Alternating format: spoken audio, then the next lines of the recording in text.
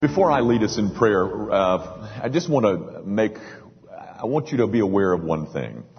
There is a group from Gracie Van that left yesterday under the leadership of Jeff Simons, who is trying to reach the entire nation with the gospel of Jesus Christ through basketball. There is another group that is leaving tomorrow that is going to do medical work and construction work. I would love to ask you to stand, but everybody's standing. So there are two. There's approximately 50 people from Gracie Van that will be in Guatemala tomorrow. 20 of them are already there today. Approximately 50 people from Gracie Van that will be in Guatemala tomorrow and next week, seeking to alleviate some of the needs of the world and advance the cause of Jesus Christ. I wanted you to know that before I prayed, because I do want to mention them in prayer this morning. Let's pray together. Our Father, we recognize that worship is not something that we can perform in the flesh, and so that's why we sing. It is not because the tune is harmonious. It's not because we particularly like the way it feels, but it's what it says. It is we are praying that the Spirit of the living God would descend upon us. And indeed we are. That's our thought, that's our hope, that's our trust, that the Spirit of the living God would descend upon both speaker and hearer, both pulpit and pew, and that what we accomplish here today will not be an hour spent in church, but it'll be an hour spent in worship. We are designed to be worshipers, and that's what we long for, is a taste of the divine, a taste of the eternal, a taste of the heavenly. Grant us that, Father, knowing that it'll never happen if we try to gut it out or grit our teeth or through some kind of willpower make it happen. It won't. So, Spirit of the living God, fall fresh upon us. Our Father, a large portion of our family is now or will be in the next 24 hours or so in Guatemala. Their desire for going is not to have a vacation. Their desire is to alleviate the needs of people who have far, far, far, far less than we. The desire is to extend mercy to aching and hurting bodies. The desire is to give a cup of cold water in the name of Jesus Christ. The desire is to advance the gospel through something as perhaps mundane as basketball. But Father, all of it is designed with the hope that you'll be glorified. So use these people, Father. Use them in a significant way to advance something that's eternal. Keep them safe, get them back to us, and give them a sense of vision.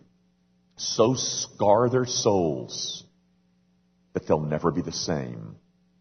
Might another chunk of this congregation get a heart for the nations, so that we might recognize to whom much has been given, us, much is required. Father, we continue to pray for our nation. She is one that is adrift morally, so much so that we can promote at a state level the wedded union of two people of the same sex. We can encourage the killing of unborn babies. Oh God, what a grief that must be in heaven, and it is a grief to your people. And we pray that you will see fit to honor us with revival, that you would touch the hearts of this nation, of the people of this nation, and bring us to the place where we repent and see the great blood-stained hands that we have. I pray for our leaders, Father, and I pray that you'll give us good leaders in the future, men that fear you, men that honor you. And for us as a church, Lord, we're not here to play at anything. We're not here to build reputations of anybody. We're not here, oh God, because it makes us feel better and because our consciences are less aching when we come to church. We've come because we want to get a glimpse afresh of the God who made us and then went on to redeem us in Christ Jesus. We give to that end, praying that every dime will be useful to you. We make our prayer, of course, in the name of Christ Jesus the Lord. Amen. Thank you. Take your Bibles, if you will, and open them with me to Ephesians chapter 5. And I'm gonna change my text. Actually, I'm not going to change it. I'm just going to add to it. I'm going to read the whole paragraph and just, instead of reading the one verse. So go to Ephesians 5 with me, and then you follow as I read. You follow in your copies of God's Word as I read to you. Beginning at verse 22. Ephesians 5:22, we'll read to the end of the chapter.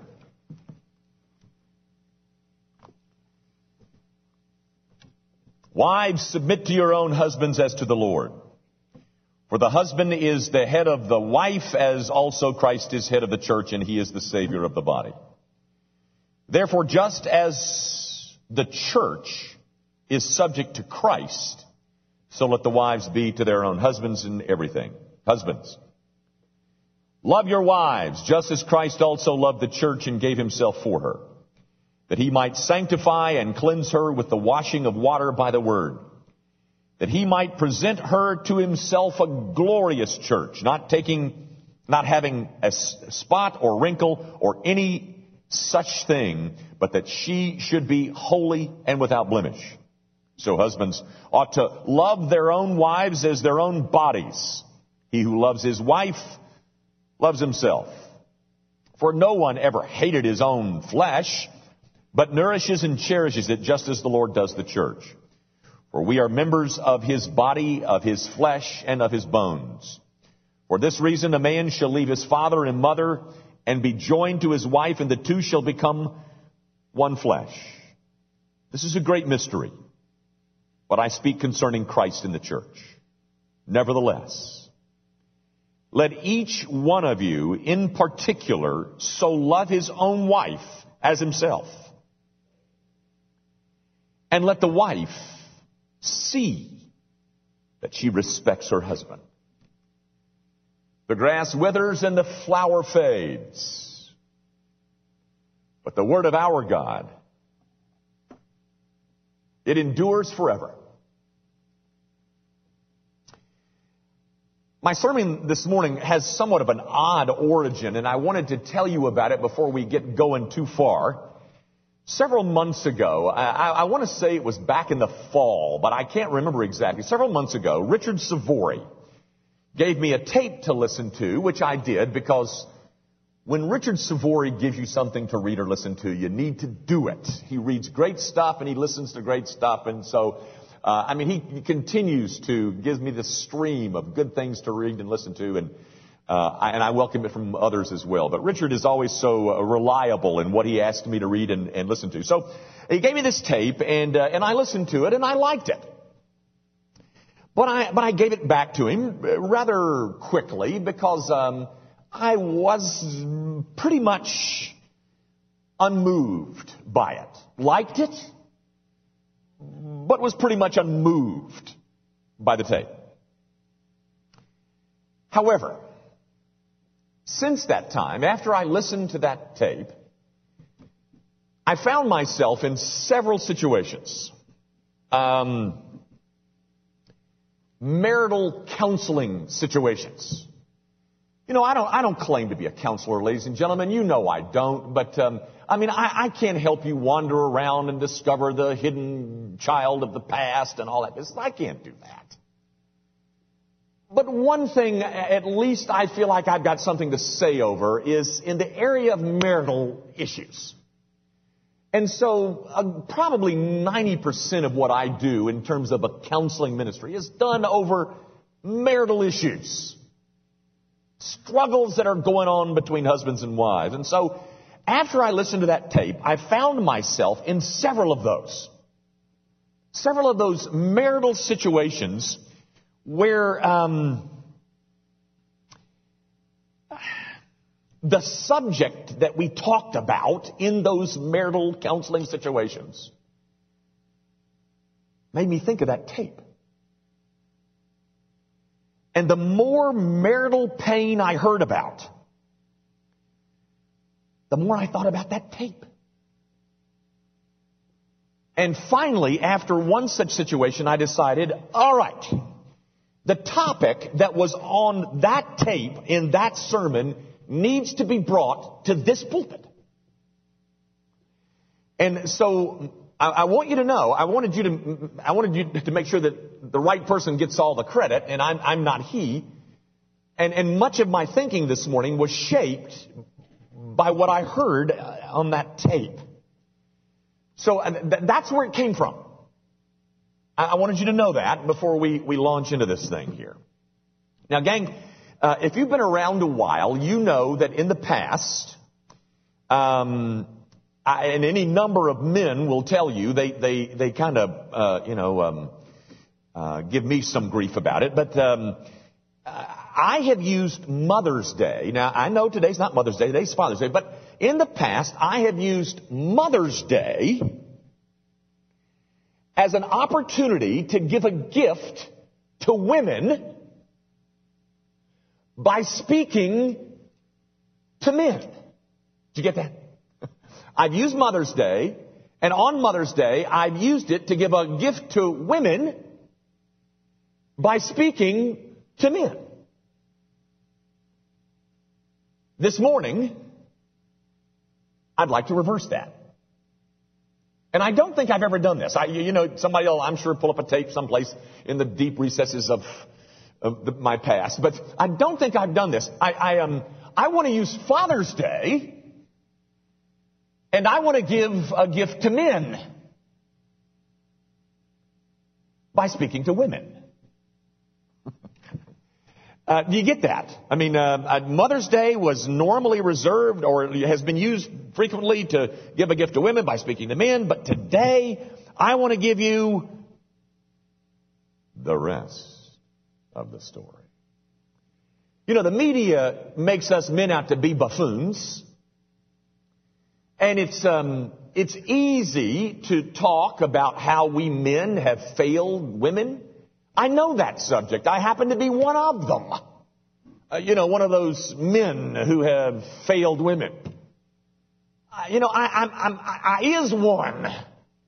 That's a pretty easy job.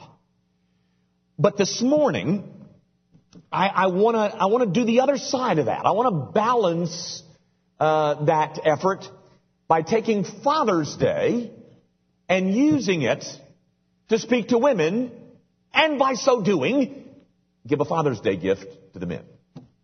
Got it? Now, before we get started, there are some rules. Gentlemen, there are some rules. Here are the rules. First of all, no elbows to the ribs. None of that. Rule number 2. No mean-spirited glances at your spouse. None of that. We'll have none of that here. And then thirdly, here's the third and final rule. Nobody is allowed to say something like, "I told you so," in the car on the way home today. Those are the rules. Are we agreed? Everybody's got to observe the rules. Gang, we're partners. We're partners in this thing called marriage. And both of us want what is God's best for our marriage, don't we? Don't we? That's pretty easy, isn't it? Don't we both want God's best for our marriage? Sure we do. So if that's true, or because we want the best, both of us are eager to hear everything that God has to say concerning this institution so that we might have God's best. Right?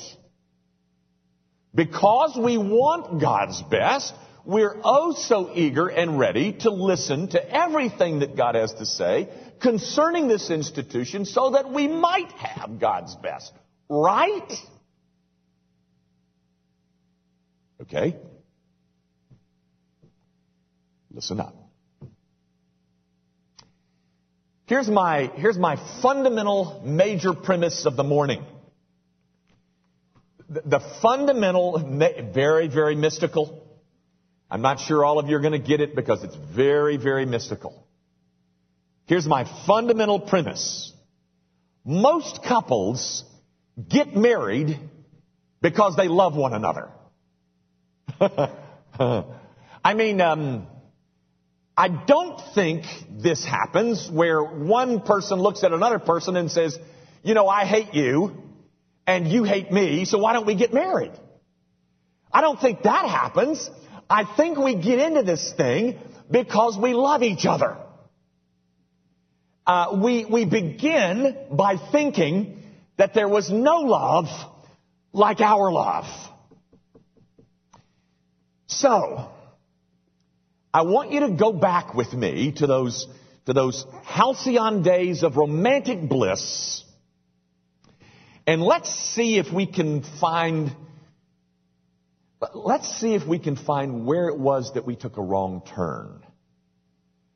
And that's not to suggest that everyone took a wrong turn.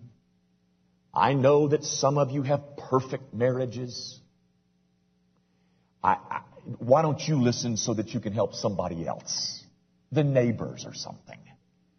But what I want to do is go back to that time where we were so convinced that we were so in love, and let's see if we can spot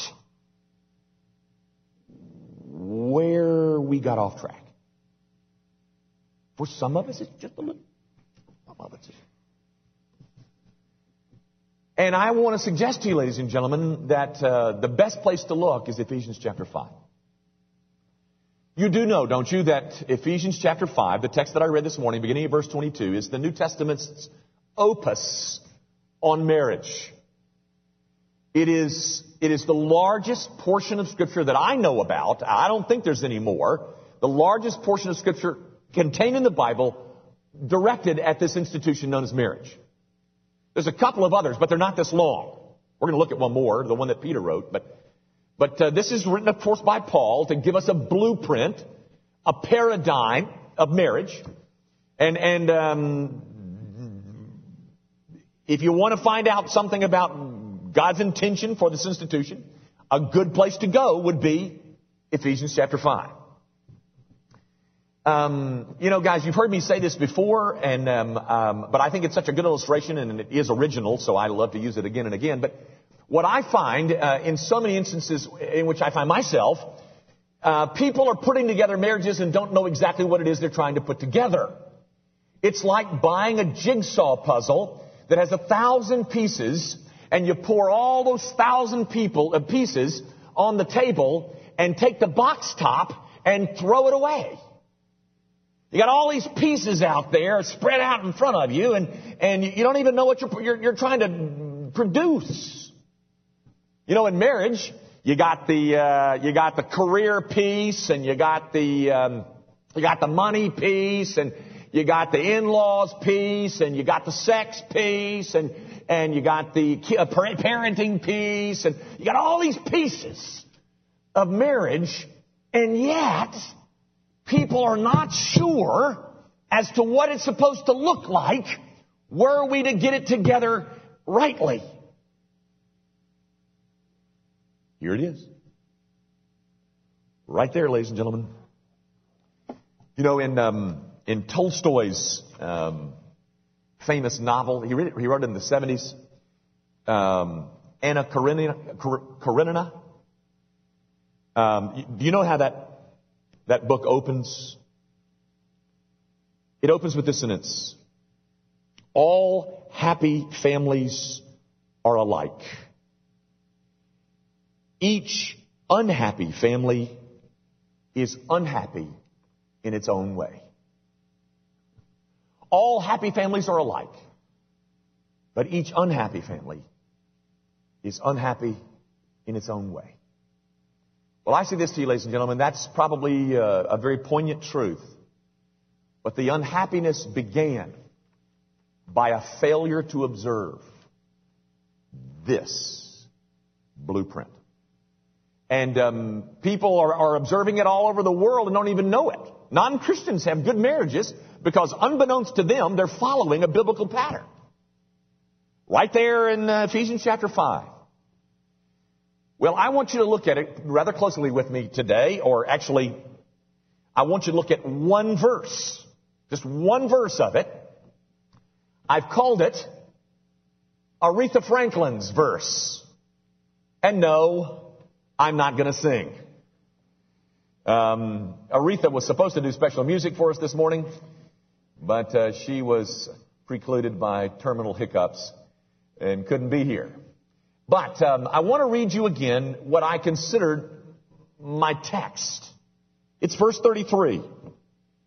Nevertheless, let each one of you in particular so love his own wife as himself, comma, and let the wife see that she respects her husband. Now, this very lengthy section on marriage closes with a very succinct statement, leaving us with the two non-negotiables of marriage. Lengthy passage, somewhat of a summary comment in verse 33, and in it you find two non-negotiables of marriage. You know what non-negotiable means, don't you? It means you don't want to negotiate over these two. These two are fundamental. They're necessary. You ignore these two and you're creating problems for yourself. They are two fundamental marital non-negotiables. The first one is directed to husbands. It says, let each one of you, in particular, so love his own wife as himself. That's the one that I want to suggest to you that we have covered before. We've covered it several times from this pulpit concerning husbands loving their wives. Brothers, she needs you to love her. And because she needs you to love her, God commanded you to love her. Gang, love comes more naturally to women. Women love by nature. She's designed to love. She loves to love. But men, we have to be commanded to love. And thus we are. I hope you know, gentlemen, that nowhere in the Bible is your wife ever commanded to love you. But we are commanded as men to love our wives. The Bible doesn't command women to love because it doesn't need to. And we're a different story. That is, we men are a different story. And the Bible knows us better than we know ourselves. Consequently, God commands us to love. That's non-negotiable number one. But it's non-negotiable number two that I want to spend the rest of my time on. And it is directed not at husbands, it is directed at wives. And it says, after the comma, and by the way, I'm going to do something that don't do this. I'm going to insert a couple of words into this text. I'm just trying to make it clearer. They don't appear in the text. They're not in the Greek original. I'm just going to insert them because I think for clarity's sake. Okay, that's all I'm going to do. So you can watch me as I do it. The last half of verse 33, and it says, and let the wife see to it. I inserted the to it. Same thing. Let the wife see, or let the wife see to it that she respects her husband. Non-negotiable number two. Your husband needs you to respect him. And so he commanded you to. Ladies, what would you think? What would you think if your husband came up to you this afternoon and says, darling, I want you to know something, that I really respect you, but I don't love you. I mean, you would be devastated. And you'd run out of the room bawling, and you'd probably go call your mother and wail over the phone to her. Well, the same devastation occurs, gang, when you as a woman look at your husband and you say, verbally or non-verbally, you say, honey, I love you, but I don't respect you. The same devastation would be wreaked in our lives. We probably wouldn't run out of the room crying. We might call our mothers. But do you understand? If I turn to you as a wife and say, honey, I respect you, but I don't love you. It's the same thing as you saying to me, honey, I love you, but I don't respect you. I'm devastated. Ladies, the men in your life work from Monday through Friday in places where they may not be loved. That's okay, as long as they're respected. The corporate America is not oiled. The machinery of corporate America is not oiled by love. But it is oiled by respect. Your husbands, the men in your life can go to work 5 days a week. And they're not particularly concerned whether their folks around them love them, but they do want respect. But the place they want that the most is from you. Ladies, over the Memorial Day weekend, actually it was on Memorial Day, May the 31st, the Arts and Entertainment Channel had a special on entitled Eisenhower, and my wife decided that we're going to watch the Eisenhower special. And Tom Selleck played Eisenhower, and it was really a story about the preparation for D-Day, June 6th, 1944. And it was kind of captivating. I mean, I would have liked to see more about the invasion of Normandy, but it really, the whole movie had to do with the days leading up to the decision to go ahead and launch D-Day on June the 4th. Well, again and again in that movie, Eisenhower was in situations where he was making decisions that he knew were going to cost men's lives. And it was moving how at least Tom Selleck presented him as to how seriously he took that. That is, I know that the decisions that I'm going to make are going to cost men's lives, and he took that oh so seriously as the supreme commander of the Allied forces in World War II in the European theater. Complicating that was the fact that he had to deal with a couple of friends. One of them was Patton. You know, General George. And Patton had done some stupid thing, and he had to call Patton in, and Patton begged him, Ike, don't send me home. Please don't send me home. And Ike decided, okay, I mean, we worked it all out. I mean, Tom Selleck did a good job of looking at this guy who was playing General Patton and saying, you know, do you understand, George? I mean, it was drama at its best. But then a little bit later in the movie, his roommate, that is Eisenhower's roommate from West Point. Eisenhower roomed with this guy at West Point.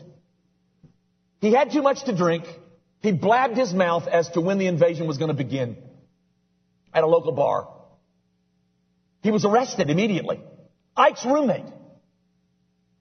So Ike got in the Jeep, or got to drive him in the Jeep. Went over to the jail to see this ex-roommate. Now, this guy's not a private. He's not a captain. He's not a sergeant. He's not a colonel. He's a general. That is Ike's buddy.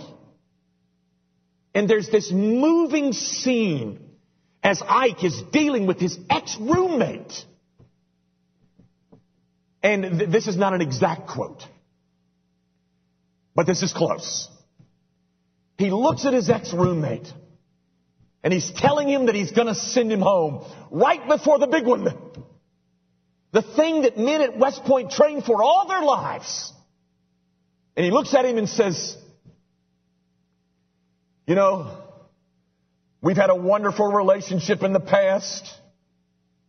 It has been fondly remembered by me and my families and all that. We've had this love life relationship that is built. But whereas I can't ask you to love me, I must have you respect me.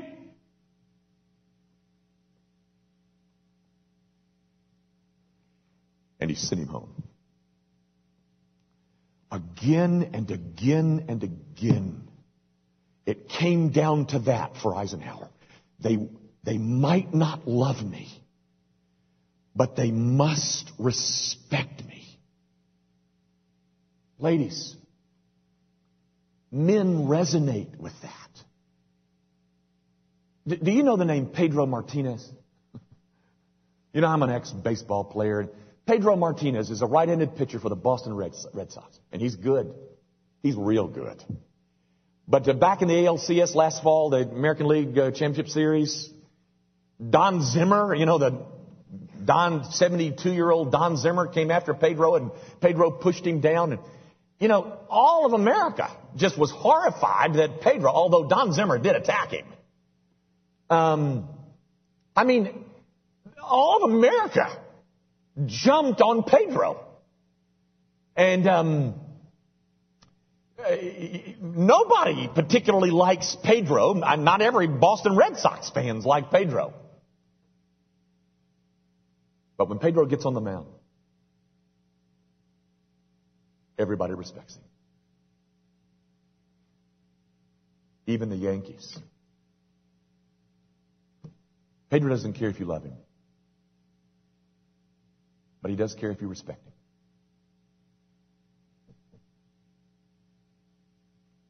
Guys,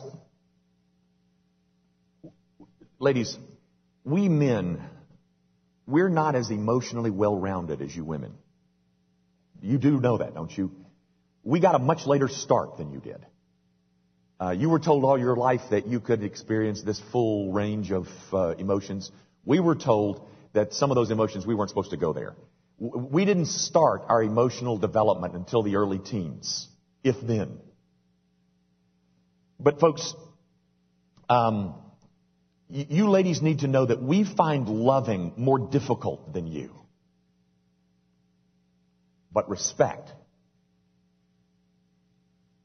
is something that we traffic in. All of our lives, much of our lives, is spent trying to gain the respect of peers, co-workers, employees, etc., etc. We give it to other men, and we know, ladies, we know when you have contempt for us. You remember the garbage strike that was held here in Memphis? Everybody does. I mean, if you're a Memphian, you do. I want to say, I think I'm right here, but you can correct me after the service. I think it was 1968 when Martin Luther King was ultimately shot at the Lorraine Hotel and all. Do you remember those signs that the garbage workers carried down Main Street? Simple 4-word message. I am a man. That's all it said. Would you like me to interpret that for you? It simply said, respect me. Ladies, if you have your doubts, I mean, if you're sitting there this morning and you're doubting as to whether or not this, what you're hearing is true, or whether this, all of it I'm saying is important, then I tell you what, turn to your husbands right now and ask him. Go ahead, ask him, is that how you feel? If you're not so sure, go ahead, right this minute, ask him. I'll wait on you. If you're not convinced, just turn in the pew. Ask him if that's not the truth. I'll wait for you. I'll give you another test. This one, this really came off the tape, but here's what you can do, ladies. Actually, this is not going to work so well because this tape was spoken to all women, and that gave him an advantage that I don't have. But if your husband or the man in your life is not here, boy, you'll love this. I mean, you can use this one. But if your husband's here, it's not going to work so good. But here's what you do. One night this week, go into the living room or family room, wherever you find your husband, wherever he is. Nothing particular going on, maybe reading the paper or watching some inane program on television. And when there's no real distraction, just maybe you can just say it from across the room. You don't even have to come to him and say it to us. I mean, just say, darling, I've been thinking about you all day today. And I've been thinking about the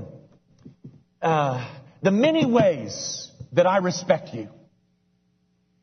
And I just want you to know that I have the utmost respect for you. And don't say another word. Walk out of the room and then see what happens. Just watch. Oh, wait. What is it that you just said? I mean, exactly what areas did you have in mind?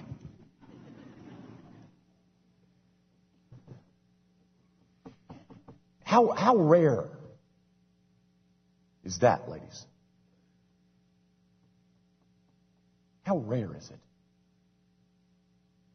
that you express your obedience to Ephesians chapter 5, verse 33?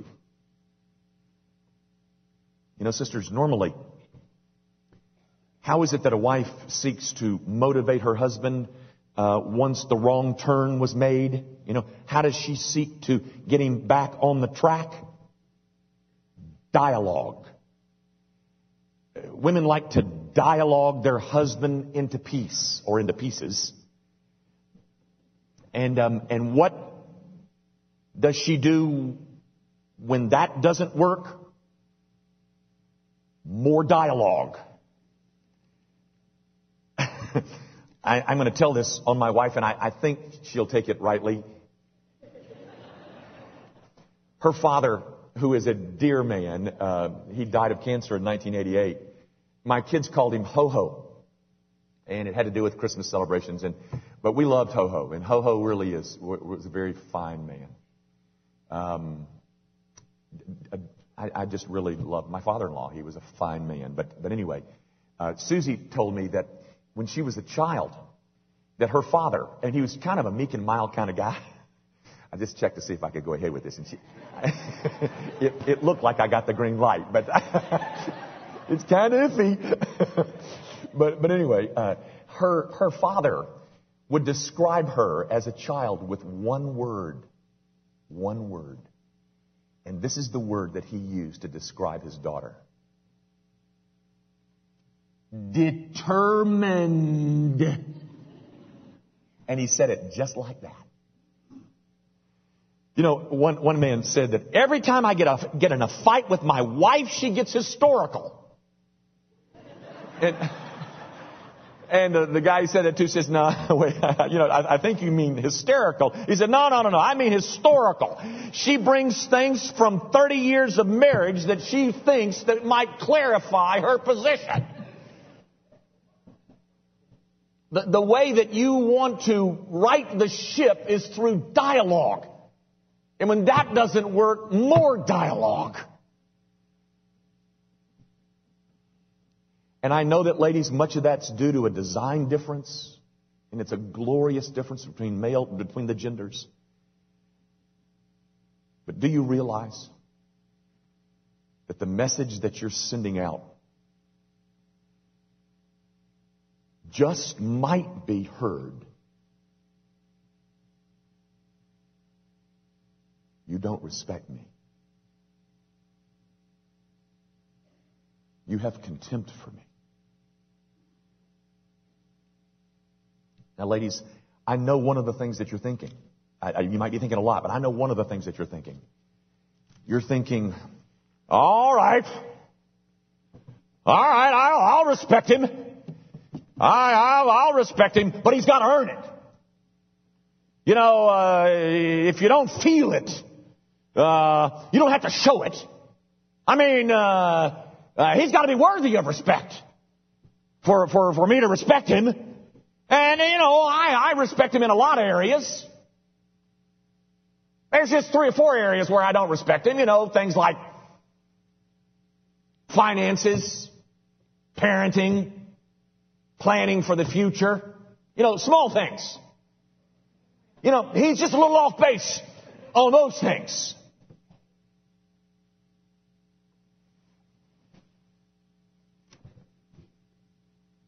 Ladies, can we talk? You know what we're hearing? We're hearing you have contempt for us. I want to suggest to you that this is the issue. I mean, what I mean by that is this. I think that this issue of saying, well, I'll respect him as soon as he deserves it. I'll respect him as soon as he earns it. I'll respect him if he's worthy of it. I think that's the issue. I think the issue has to do, it comes down to, you can boil it down to, doing what God has asked and instructed and commanded you to do when you feel otherwise. I think that's the issue. It's not a matter of you not knowing that respect is needful. It's the idea that you're convinced that before you distribute any respect, somebody's going to have to earn it. I want you to know, my friends, that the message that you are broadcasting is very detrimental to marital health. Let me give you 2 responses and then I'll quit. I mean, that is, I'm trying to address this issue in the mind of a woman that says, I will respect him when he deserves it, when he earns it, when he's worthy for it. Let me give you 2 responses and I'm finished. Number 1, ladies, is that the way you want to be loved? Do you want your husband to look at you and say, you know, darling, I'm going to love you as soon as you've earned it? Is that what you want? I don't think so. But that's what you're saying. I want my husband to obey God no matter what. But I don't necessarily need to do that. You know, I'm a woman. That's the first comment. Here's the second one. For this one, I want you to look in your Bibles at something with me. Go to the 1 Peter passage, if you can find it real quick. 1 Peter 3.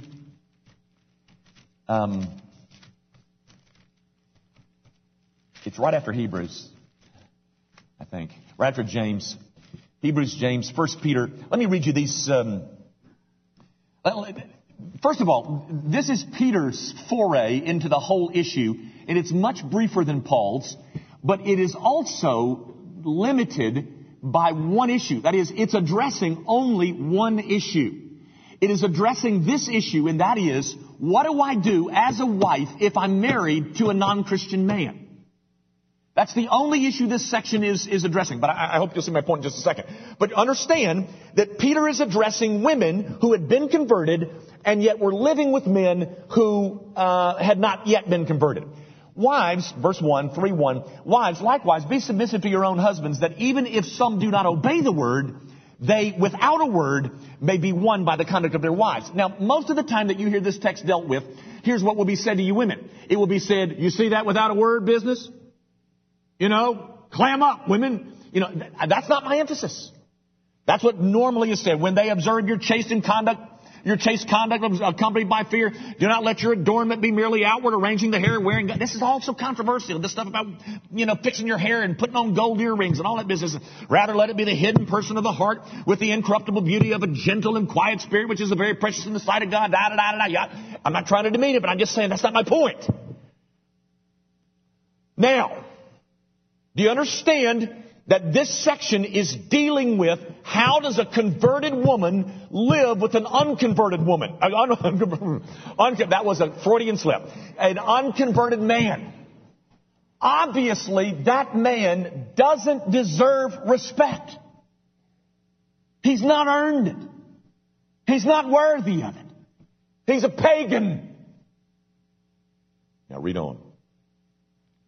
For in this manner in former times the holy women who trusted in God also adorned themselves, being submissive to their own husbands. Here it is. As Sarah obeyed Abraham, calling him Lord, whose daughters you are if you do good and are not afraid with any terror.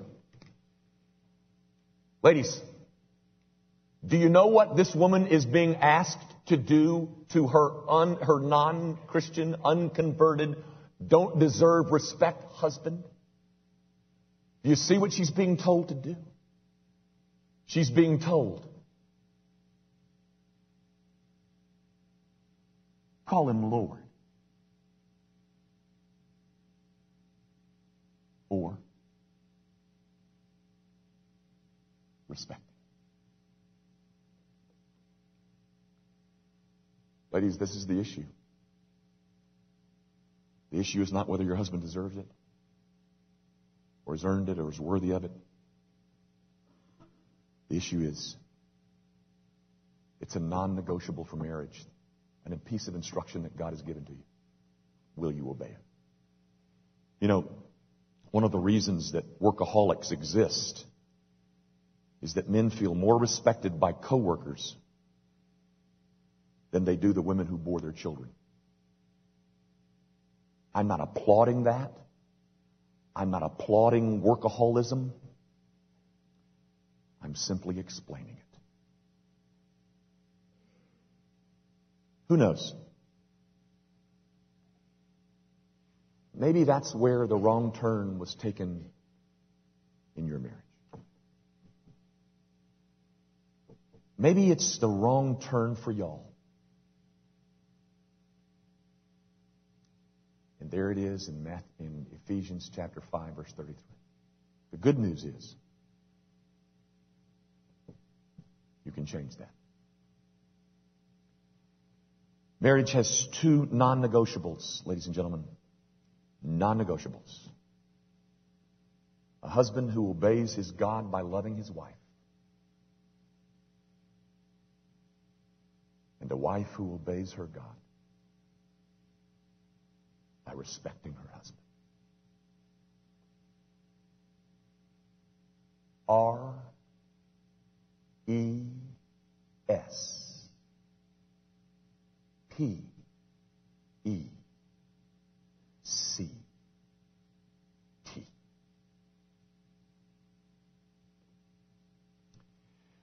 Our Father, I pray that you will indeed use your word to remind us of that which is so important in the marital confine. And I pray that you will use whatever truth you can to bring about not just healing, but health, everlasting, marital, blissful health. Oh God, thank you for the kindnesses that you've shown to so many marriages in this room, including my own. And I pray that it'll become contagious. More and more we'll find people who long to be conformed to the image of Jesus Christ in their marriage. We commit ourselves to that and do so in the name of Christ Jesus.